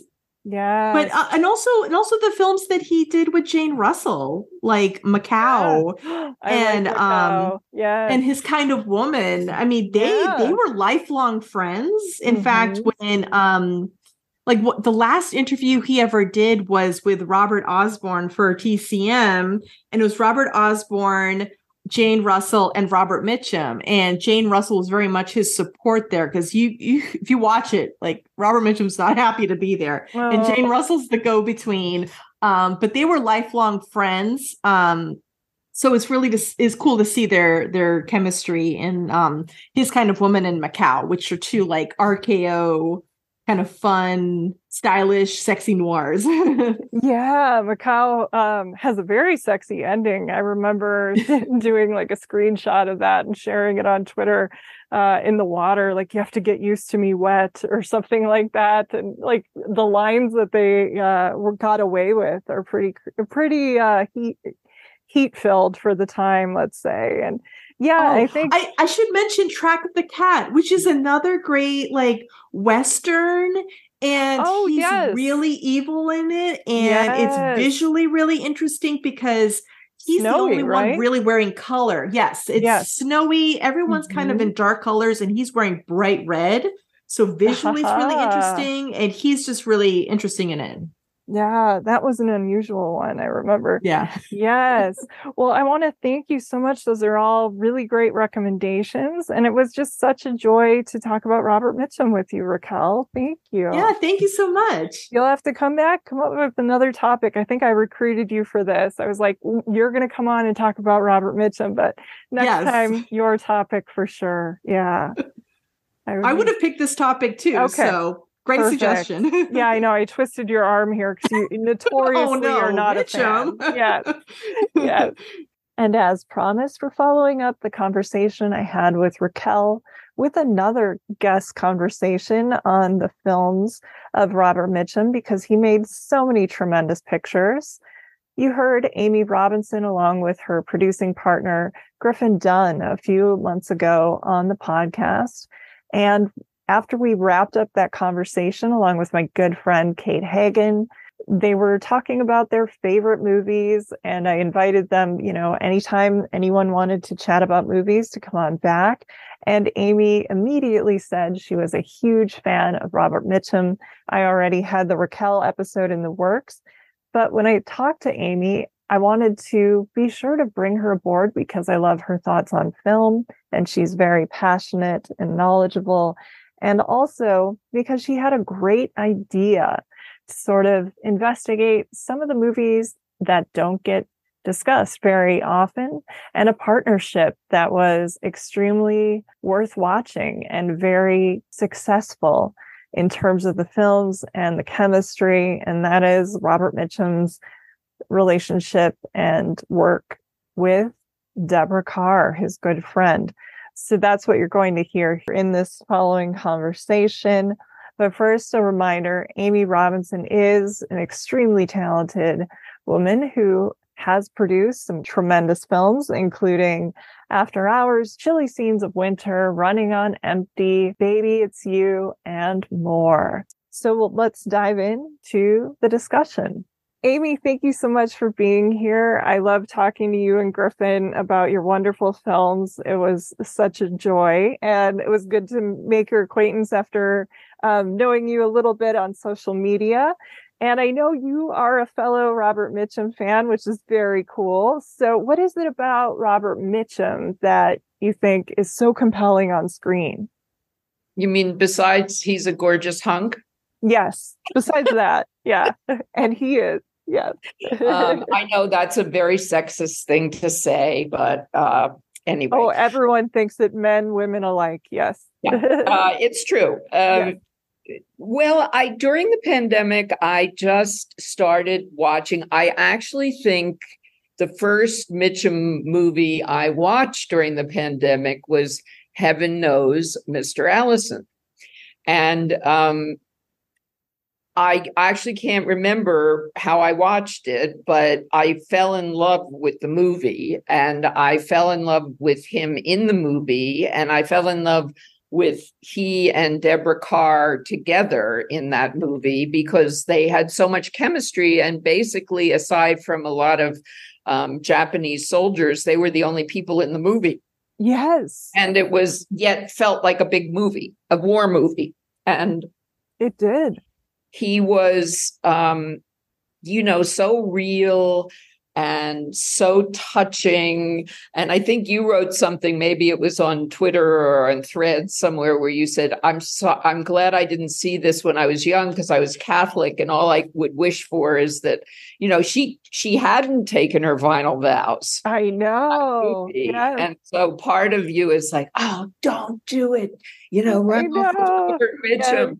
Yes. But the end of the movie is so touching when she says, Mr. Allison, you'll always be in my heart and you'll always be close to me. And she's carrying that comb. Yes. And it all maybe sounds, when you talk about it, a little corny, but it's not corny. It's a wonderful, beautiful movie. So that sort of got me on the Mitchum kick. And he was in so many movies, and some of them are really, really good, and some of them are not as good, but he's always good. Always. And I actually did this deep dive, and then I'll get back to Robert Mitchum and Deborah Kerr, but I did this deep dive about, first of all, I read 2 books on him. I read the wonderful Baby, I Don't Care, which Lee Server wrote, and it's a great all-encompassing biography. And then I found this book called Solid Dad Crazy. Have you? Yeah. No, I don't know that one. Okay, I'm going to have to get it. It's by a guy named Damien Love, and he's Scottish. And it's more like a riff on Mitchum. And he talks about how he was sitting watching black and white TV when Mitchum died, and one of his old movies came on, and then he talks about the movies, but it's a great compliment with Baby, I Don't Care. So read those in tandem, it sounds like. Yeah. It's a lovely book, beautifully written and full of love for Mitchum. Oh, nice. So then, out of the past, I mean, there's so many great movies, but I went back, and because of YouTube and because I read the Server book, which really goes into detail about his background, and he never went to film school, he never went to acting school, he basically he never really graduated from high school. He ran away and he was on the road and he was a hobo. Mm-hmm. But you can pull up the old Hopalong Cassidys, which were his first job. He was sort of wandering around Hollywood, not even trying to be an actor, but needed work. And so you could be in these Westerns, So he went over there and they said, can you ride a horse? And he really couldn't ride a horse, but he learned how to ride a horse. But you see him learning how to act. The first one he ever did was called Hoppy Serves a Writ. Okay. And he's a bad guy, and he's leaning against the bar. And you see he's not really paying attention. Like the second unit director or whoever was directing him, the first AD said, just stand over there. You're one of the bad guys. So he stood over there. He's probably thinking about other things. And then he's in a number. And then you saw him engage and understand what it was to be on film. Mm-hmm. And he started to listen. And all through his career, he's been a great listener, which is an amazing, he really has. quality for an actor, to be able to really listen and not just be sitting there thinking, when's my next line? When's this? And it helps the other actors, and all actors who have worked with him say that he's such a supportive partner. So, going back now, and tell me when you want me to shut up and you talk, to Deborah Kerr, after I saw Allison, I then looked at what they had done together, and it turns out they had made total of 3 feature films and 1 television movie together. Yeah. And all the features were between 1957 and 1960. Mm-hmm. And the other 2 in that period were a movie called The Sundowners, which is a wonderful Australian yarn. And they both are playing Australian characters, and they're married. And they have a very sexy relationship. Yeah, it is a sexy movie for sure. Yeah. And they, some people were shocked that Deborah Kerr was so sexy in that movie, even though she's been sexy, but she and he just clicked. Some people on screen click, like Clark Gable and Jean Harlow. Can't fake chemistry, and they had the chemistry. And theoretically, Kerr and Mitchum never had an affair, although he had affairs with a lot of women he worked with, but theoretically they didn't. But they had such on-screen chemistry. And the third picture, The Grass is Greener, which Stanley Donen directed, I don't think it's a great picture. No, but they're good together. Yeah. The first half hour of that picture, when he goodness, comes into the private quarters of this very prim and proper English woman, and they immediately fall in love with each other. And it's just clearly they were just a great team, and he felt that about her. He loved working with her. Yeah. And then Reunion at Fairborough was 3 of these. I realized after you mentioned it, the only one I'd seen was Grass is Greener, actually. I had not seen Heaven Knows Mr. Allison. And I remember starting The Sundowners, but I think it was late at night and I was tired. And for whatever reason, I didn't get back to it. So it was a really good excuse to go in and watch all of these. And I loved Heaven Knows Mr. Allison is definitely my favorite. I'm so glad that you recommended that, because yes, I was remembering I did do Catholic middle school, and just, around the time, and we had some teachers who loved to show us movies. Some of them were just great films, like Madawan, and a lot of John Sayles actually was 8 Men Out. I think we watched. I had a history teacher who was a big Sayles fan. And so we just watched a lot of films for whatever reason. And so I don't know why they didn't show us this one, but I'm kind of glad they didn't, because I would have been rooting for them to make out. And, as an adult, you watch it and you see that and you're like, ooh, there's sparks here. But there is something really beautiful. Probably during the pandemic, it was especially heightened about these 2 people just connecting and falling in love, but it's a platonic love, but they know they're going to be always important. And so there's going to be a distance or a barrier there, physical. So I can imagine watching it in the pandemic was especially pretty touching. And so I loved watching this. And I did an episode on John Huston last season with the author S.A. Cosby.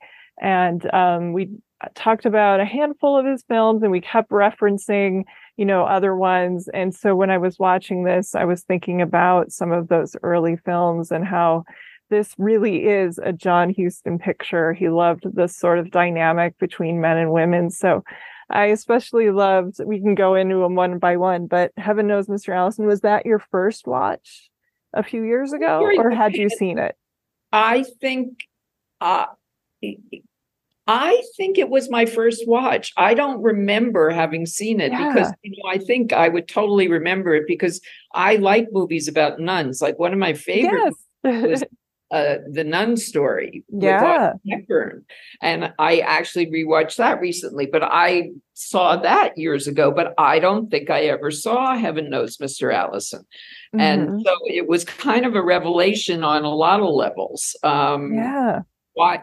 And a friend of mine, Eliza, you may know Eliza Ma, she works at Criterion. And she was a programmer at Metrograph when Metrograph, the theater here in New York, first opened. And so she was going to do a series on nun movies. Oh, wow. So I said, well, Heaven Knows Mr. Allison. She said, I love Heaven Knows Mr. Allison. So, it was a kind of a topic of conversation. And I also think it's very, as in Nun's Story, because he fell in love with her in that movie too. Peter Finch fell in love with Audrey Hepburn and, sort of fell in love with him, but not really. And it very similar to this, where Mitchum says, but we may just be on this island for the rest of our lives. What are you going to do? I mean, is this? And then the Japanese show up 10 minutes later. So it's all very romantic. And it is. In a desert island. But also in the true sense of what romantic is, not sexual. It's just completely emotional. The bond between the two of them and Mr. Allison. Yeah, that foundation. It isn't like some movies where they meet and fall into bed together in the first, 10 minutes or something. Right. Different movie. Yes. Yeah. And it's beautiful. Like the cinematography is great. It's just such classic storytelling, and it's an exciting action adventure movie. I mean, you kind of have to, check your brain a little bit that he kind of wins one for everyone there at the end. But I love it. I think Mitchum is so good. And it's really great too. You were talking about how he would always kind of sort of joke or put himself down, or his craft, so to speak. But he is such a good listener. And you see, like, she is better in those scenes because of who she is acting opposite of, and vice versa. And I think together they really bring something out. I think on paper, you think Deborah Kerr and Robert Mitchum, would that work? But it works magnificently well. It's that alchemy. She thought what you just said. She thought when she heard that she was going to be doing this movie with Robert Mitchum, she thought, oh, I don't know. I've heard he's a ruffian, Yes. And if you look at these interviews with her, which you can also watch on YouTube or other places, she goes, and then I found out that he was a poetic soul, and we'd sit on the beach and we'd look at the phosphorescence. And, she's sort of completely, obviously, she was married at the time. Yeah. And he was married his whole life, but they did fall in love in some kind of way. Some capacity. Yeah. Yes. Yeah. Yeah. That was a great one. What is the one that they made right after this? What was I'm a little confused whether The Sundowners was made next or Grass is Greener was made next, because they both came out in I think it was Sundowners, because that's what drove him to it. He was very excited to act opposite her again, I was reading, and part of it was, they said, and he was excited. He said, I'll take second billing. You can have the line was like, the poster can be just me bowing to her. Like he was definitely smitten and excited to work with her again. Yes.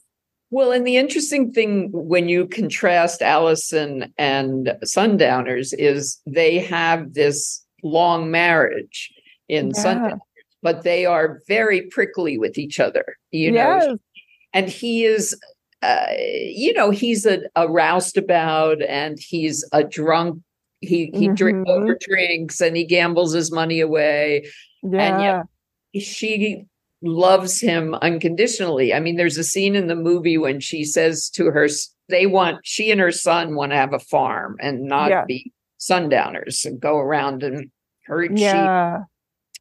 In the bush, they're constantly on the move. Yes, right. And the son says to her at some point, well, why don't you let dad go and we'll stay here? And she says, please don't ever say that to me again, because if you make me choose between you and your father, I will always choose your father. Which a lot of mothers would say. Not at all. And but yes, I mean, there is like we were mentioning when we were talking about this at the beginning, it is a very sexy movie, and they get on each other's last nerve, and he is like, my goodness, losing the money that they saved for the farm, and it's devastating. And you wonder how many second chances this guy has probably had again and again, but she just keeps, because she is hopelessly in love, seduced by him. They still light each other's fire and still are completely in love. Like, there's a sweet scene where he's working hard. I kind of made a joke on, I think it was Letterboxd. I said, this is sort of like the Brian Brown in Thornbird's origin story. He's shearing sheep and he's sexy. And it's like that character's origin story would be his parents would be these people essentially. And, so it's been a hard week and his back's hurting, and they want to go out on a Saturday night, which is a big deal because they have to ride into town, and how, it's almost like they're courting, or they're and he's just so bummed out, and she is too, that at the last minute she doesn't want to go because a woman is, about to go into labor, and a doctor, it would take forever, and women have had more experience with this. And it's just like two people who are just meeting and want to go out for the first or second or third time. And so that's kind of sweet, and it's unexpected in movies about marriages, long marriages. And so that's rare. It was such a exotic topic, like these sheep herders who basically they just take the sheep from one place to another. And Australia was such and obviously Zinnemann was very taken with the animals, because there are all of these animal shots where see the koala bear, and you see the kangaroos, and you see all the birds, but the anchor of the movie again is those two, and this very as you say, a portrait of a different kind of a marriage. And it was a marriage with warts. And again, I think Deborah Kerr, because she felt very safe with Mitchum, she played a much more prickly character than she usually plays. She was sarcastic. Yes. She said mean things to him. And yet through it all, you knew that she was madly in love with him. And somehow that's what they were able to bring out in each other, which always moves me in a movie when you see that. And they brought it out as the characters, not as themselves. So true. And I love the accents. A lot of people don't credit Mitchum as being very good with accents. When I talked to Raquel Stecher earlier this summer about some of the films, like him doing a Boston accent in Friends of Eddie Coyle, and the Southern in Night of the Hunter. He is good with dialect. Oh, he was excellent with accents. Yes. He can do a lot of accents. In fact, musician's ear, I think, a little bit. Yeah. He was very musical, and he picked it up. And in the David Lean movie. It's a big, huge movie. Sarah Miles is in it. Ryan's daughter. Yes. And he does a great accent in that too. He really had that ability. Yes.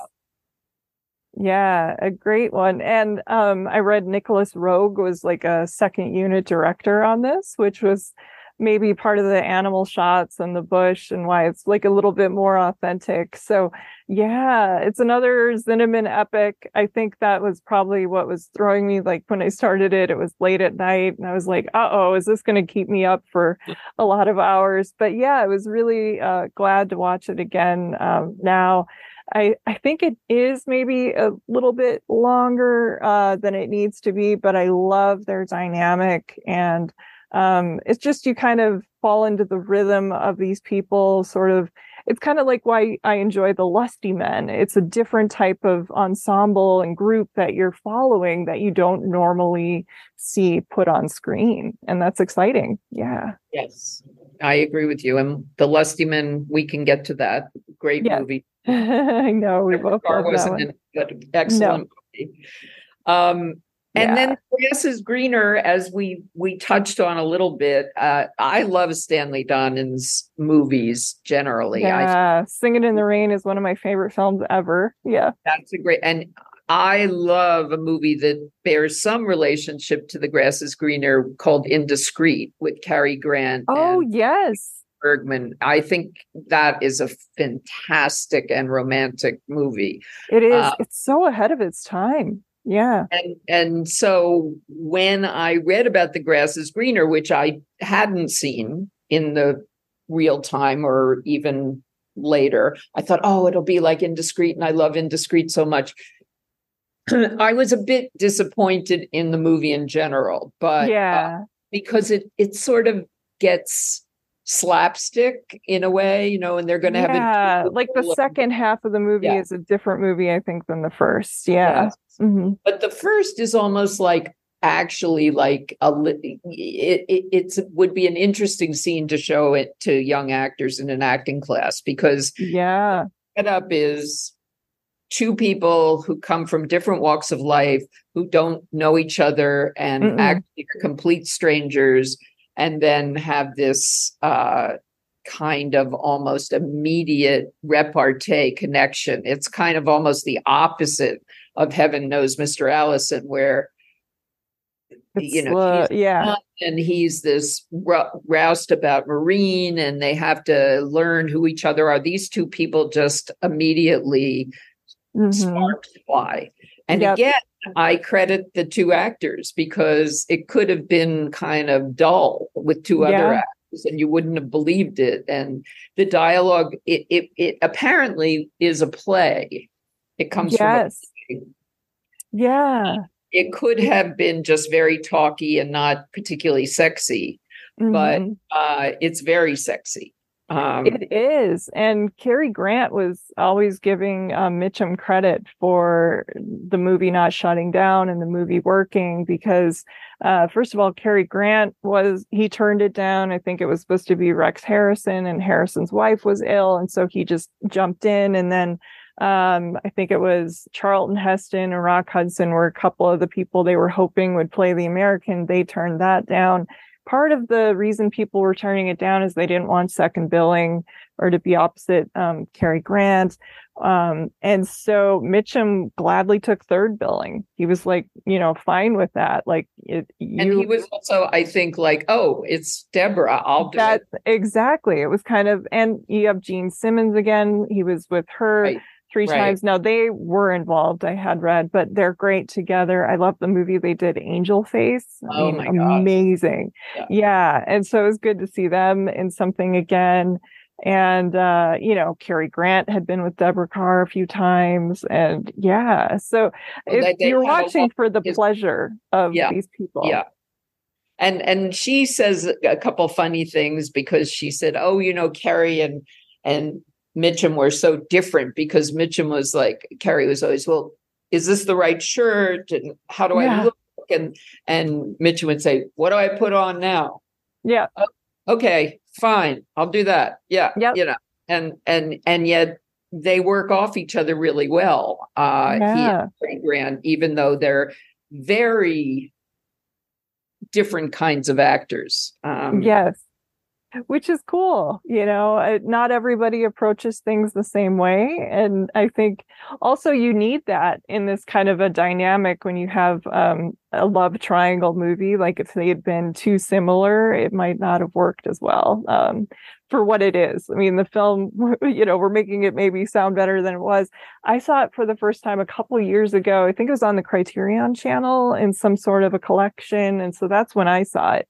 But yeah, that was the only one of the car films that I had seen. Mm-hmm. Oh, that's interesting. So you got to see the other two just recently and yes. had not seen them before. No. What about Reunion at Fairbar? Did you ever see that one? I had never even heard of that movie. So I was really excited. You gave me great homework, Amy. So recommend things anytime. But Reunion at Fairborough was charming. It's kind of it's a different movie. It's a TV movie made for HBO, but it was really sweet for what it was. And it was good to see them playing sort of former sweethearts from the war at this reunion and, meeting his granddaughter. And I liked all of that stuff. And to me, it was good to almost see. like the button on Allison. Because a little bit, yeah. Like, what if they had a? Yes. What if they had? And she kept saying, "What happened to that beautiful young man?" She kept referring to him in the movie, and he said he got old, and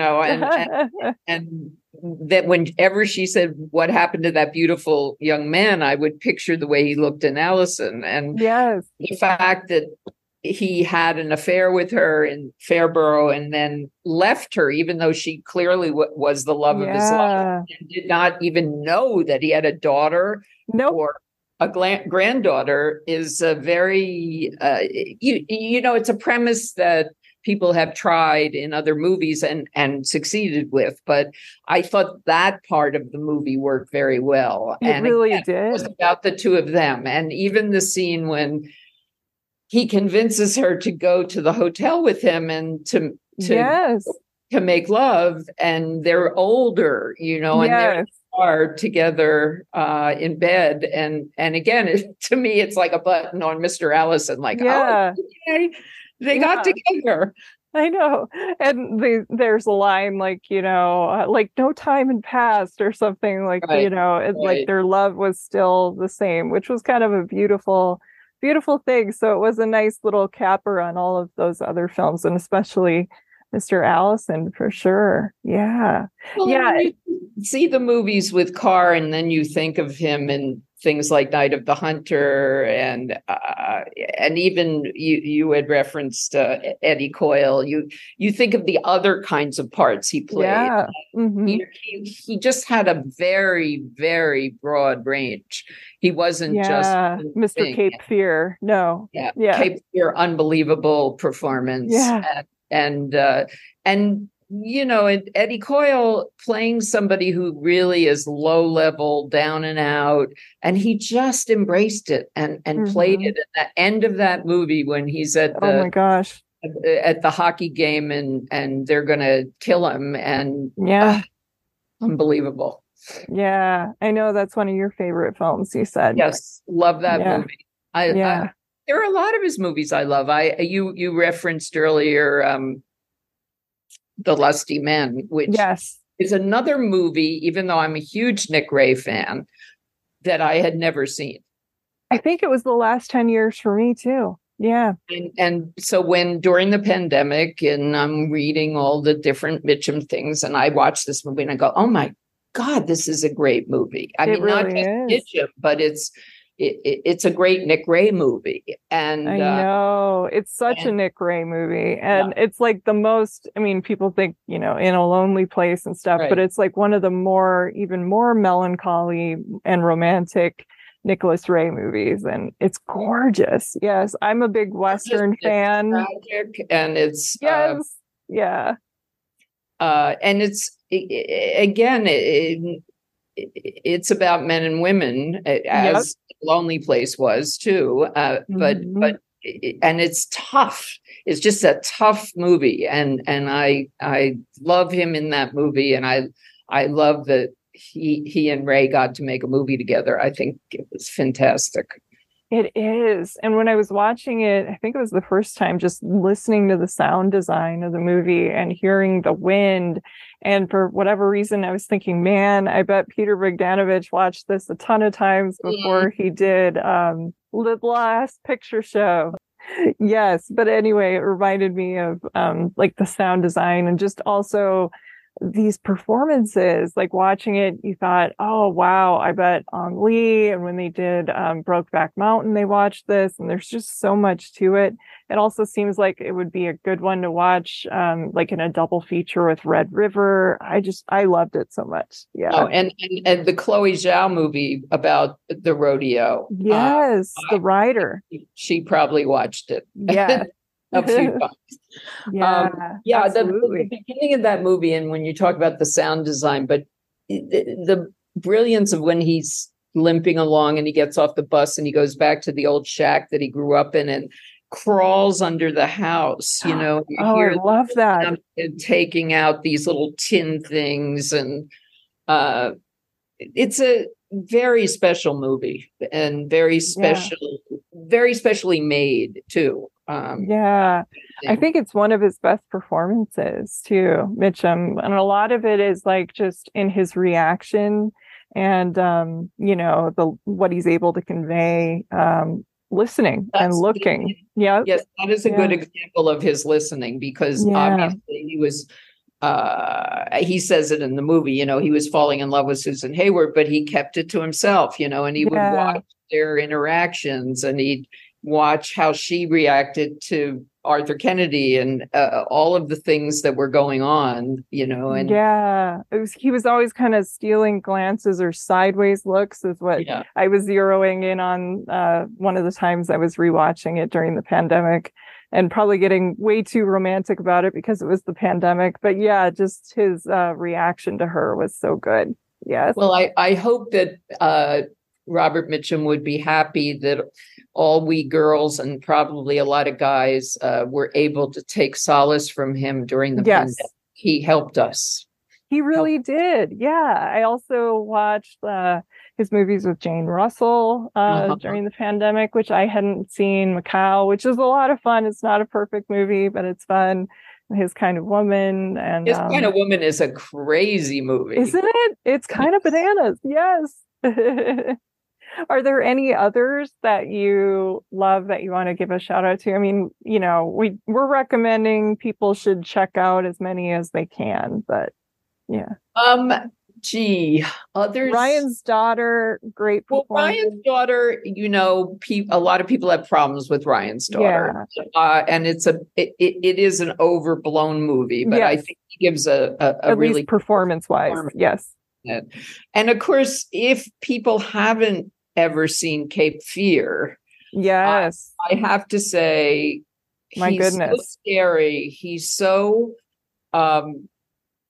menacingly sexual in it. And went for it. You know, he went for it in every way, and apparently, people on the set were scared of him. You know, he was so into it, and he didn't really want to do that part, but once he had said yes, 100%.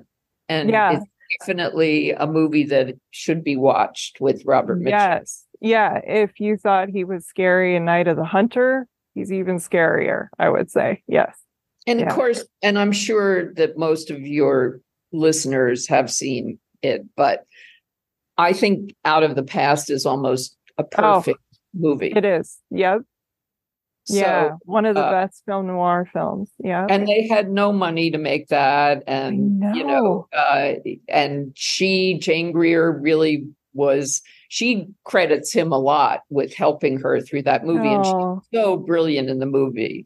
She is. But has one of the great Mitchum reaction shots, which is, it's classic. They always play it, which is when he's having the fight with his partner and she kills the partner. Yes. And there's a close-up of him turning and just looking at her like, oh my God, she's a woman that I love, this woman that I've given up my life for.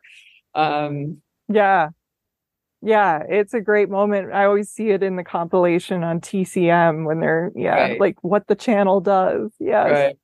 Yeah. No, so good. This was a lot of fun. I love Robert Mitchum, and I was so glad that you wanted to talk about him with me. This is Well, a real Janet put treat. me in a good mood. So I All need right. that too. I like it. Yes. You'll have to come back another time, another topic. Anytime you want to talk about movies, you have an open invitation. Thank you. I Yes. think you're great and I like your work. So we Oh, thank you. maintain. Yes. I also want to thank everyone for listening, especially my patrons who support the show and help fund my research, equipment, film rentals, RSS fees, and more for as little as $1 per month at the Film Intuition Patreon, which is the home base for the show.